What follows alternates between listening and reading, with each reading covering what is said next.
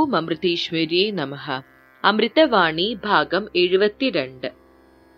ഒരു ബ്രഹ്മചാരി ചിന്താമഗ്നനായി കൈ അറിയാതെ മീശയിൽ തടവിക്കൊണ്ടിരിക്കുന്നത് അമ്മ ശ്രദ്ധിച്ചു. അമ്മ: കൈ അവിടുന്ന് എടുക്ക്. ബ്രഹ്മചാരികൾക്ക് ഇത്തരം ദുശീലങ്ങൾ നല്ലതല്ല. ബ്രഹ്മചാരി ഒരിടത്തിരുന്നാൽ പിന്നെ അനാവശ്യമായി ശരീരമോ കൈകാലുകളോ ചലിപ്പിക്കാൻ പാടില്ല. കൈ അനക്കുകയും കാലനക്കുകയും മീശ തടവുകയും മറ്റും ചെയ്യുന്നത് സാധകന് ചേർന്നതല്ല. സാധകൻ നിശ്ചലനാകാനാണ് ശ്രമിക്കേണ്ടത്. ആശ്രമത്തിൽ ഉണ്ടായിരുന്ന പല ഗ്ലാസുകളും പ്ലേറ്റുകളും കാണുവാനില്ല എന്ന് ഒരു ബ്രഹ്മചാരി അമ്മയെ അറിയിച്ചു. ആശ്രമത്തിലുള്ള മുഴുവൻ ഗ്ലാസുകളും പ്ലേറ്റുകളും കൊണ്ടുവാ, അമ്മ പറഞ്ഞു. ഒരൊറ്റ ഗ്ലാസും പ്ലേറ്റും അവിടെയും ഇവിടെയും കാണരുത്, എല്ലാം കൊണ്ടുവരണം. ഓരോ ബ്രഹ്മചാരിക്കും സ്വന്തം ഉപയോഗത്തിനായി ഓരോ ഗ്ലാസും പ്ലേറ്റും നൽകിയിട്ടുണ്ട്.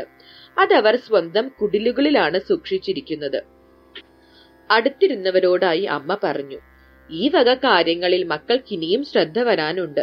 ഊണ് കഴിഞ്ഞ പാത്രങ്ങൾ അവിടെയും ഇവിടെയും ഇട്ട് കുറെ നഷ്ടമായി. അതിനുശേഷം ഓരോരുത്തർക്കും പേരെഴുതി ഓരോ ഗ്ലാസും പ്ലേറ്റും നൽകി. അതിലും ചിലത് കാണാനില്ല. ഒരാളുടെ നഷ്ടമായാൽ ആരുടേതാണെന്ന് നോക്കില്ല. അടുത്ത മുറിയിലെ പ്ലേറ്റ് കൊണ്ടുവരും.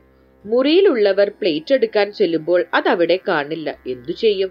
അവസാനം പ്ലേറ്റിന്റെ വഴക്ക് തീർക്കാൻ അമ്മ ചെല്ലണം. അമ്മ ചിരിക്കുന്നു. കൊച്ചു കുഞ്ഞുങ്ങളെക്കാൾ കഷ്ടമാണ് ഇവരുടെ കാര്യം. ബ്രഹ്മചാരികൾ പ്ലേറ്റും ഗ്ലാസുകളുമായി എത്തി. അമ്മ ഗൗരവഭാവം പൂണ്ടു. ഒരു കാര്യം, ഇനി ആരും സ്വന്തം പ്ലേറ്റ് അല്ലാതെ മറ്റാരുടെയും പ്ലേറ്റ് കൊണ്ട് ഭക്ഷണം കഴിക്കാൻ വന്നേക്കരുത്. അഥവാ നഷ്ടമായാൽ തന്നെ തുറന്നു പറയാൻ പഠിക്കണം. സ്വന്തം കാര്യത്തിനു വേണ്ടി ജീവൻ പോയാലും കള്ളം പറയരുത്. ഇനി ആരെങ്കിലും അശ്രദ്ധയായി പാത്രം എവിടെയെങ്കിലും ഇട്ട് നഷ്ടമാക്കിയാൽ അമ്മ ഭക്ഷണം കഴിക്കില്ല. ഇത് മക്കൾ ചിന്തിച്ചോണം. അല്പനിമിഷത്തിനുള്ളിൽ എല്ലാ ഗ്ലാസുകളും പ്ലേറ്റുകളും അമ്മയുടെ മുന്നിൽ കൊണ്ടുവന്ന് നിരത്തി. അമ്മ അവയെല്ലാം എണ്ണി തിട്ടപ്പെടുത്തി. ഗ്ലാസിന്റെയും പ്ലേറ്റിന്റെയും എണ്ണത്തിൽ സാരമായ കുറവ് കാണുന്നുണ്ട്. അമ്മ: മക്കളെ, നിങ്ങളുടെ ശ്രദ്ധക്കുറവ് കൊണ്ടല്ലേ ഇത്രയും നഷ്ടമായത്. ഇവിടെ പല തരക്കാരാണ് വരുന്നത്. പാത്രങ്ങളൊക്കെ ആവശ്യം കഴിഞ്ഞ് അവിടെയും ഇവിടെയും അശ്രദ്ധമായിട്ട് ഇട്ടാൽ ആവശ്യക്കാർ എടുത്തുകൊണ്ടു പോകും. മോഷ്ടിക്കാൻ അവസരം ഉണ്ടാക്കി കൊടുത്തിട്ട് അവരെ എന്തിനു കുറ്റം പറയണം? തെറ്റു ചെയ്യാൻ അവസരം നൽകിയ നിങ്ങളെയാണ് വഴക്കു പറയേണ്ടത്. ദിവസവും എടുക്കുന്ന പാത്രങ്ങൾ അന്നന്ന് എണ്ണി തിട്ടപ്പെടുത്തി വെച്ചാൽ ഇങ്ങനെ സംഭവിക്കുമായിരുന്നു. നിങ്ങൾക്കൊന്നും പൈസയുടെ വില അറിയില്ല. അതുകൊണ്ട് എത്ര പോയാലും നിങ്ങൾക്ക് എന്താണ്? അമ്മ ശരിക്കും കഷ്ടപ്പാടറിഞ്ഞു വളർന്നതാണ്. ഓരോ പൈസയുടെയും വില അമ്മയ്ക്ക് അറിയാം. ഒരു ചായ ഇടാൻ വിറകില്ലാതെ അമ്മ കഷ്ടപ്പെട്ടിട്ടുണ്ട്. കഷ്ടപ്പാട് എന്തെന്ന് അറിഞ്ഞിട്ടുള്ളത് കൊണ്ട് ഒരു തുരുമ്പ് പോലും നഷ്ടമാകാൻ അമ്മ അനുവദിക്കില്ല. ഒരു തടിക്കഷ്ണം കണ്ടാൽ അമ്മയ്ക്കത് വെറും തടിക്കഷ്ണമായി തോന്നാറില്ല. അതിന്റെ പ്രയോജനത്തെക്കുറിച്ച് ചിന്തിക്കും, വിലയെ പറ്റി ചിന്തിക്കും. മക്കൾ അത് വഴിയിൽ കിടക്കുന്നത് കണ്ടാൽ കാലിന് തട്ടി ദൂരെ എറിയും. മഴ നനഞ്ഞ് നശിക്കുന്നത് കണ്ടാൽ ഉണക്കിയെടുത്തു വെക്കണമെന്ന് ചിന്തിക്കില്ല. എന്നാൽ അതു നിസാരം ഒരു വിറകെന്ന് പറഞ്ഞ് തള്ളിക്കളയാൻ അമ്മയെ കൊണ്ടാവില്ല.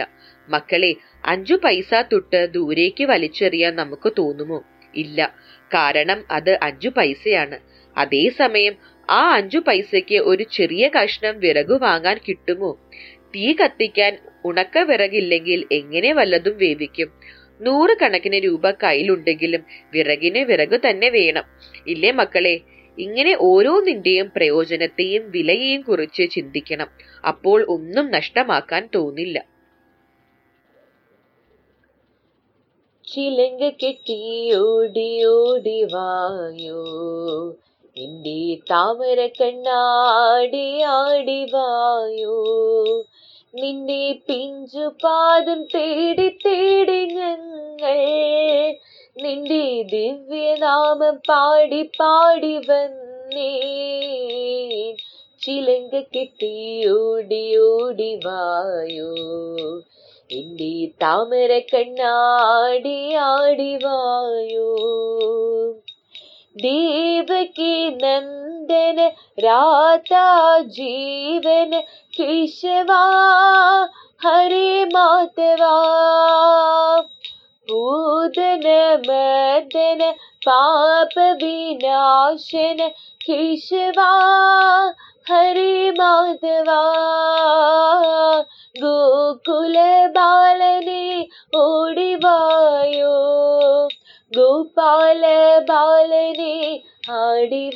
വായോ, ചിലങ്ക കെട്ടി ഓടി ഓടി വായോ, എന്റെ താമര കണ്ണ ആടി ആടി വായോ.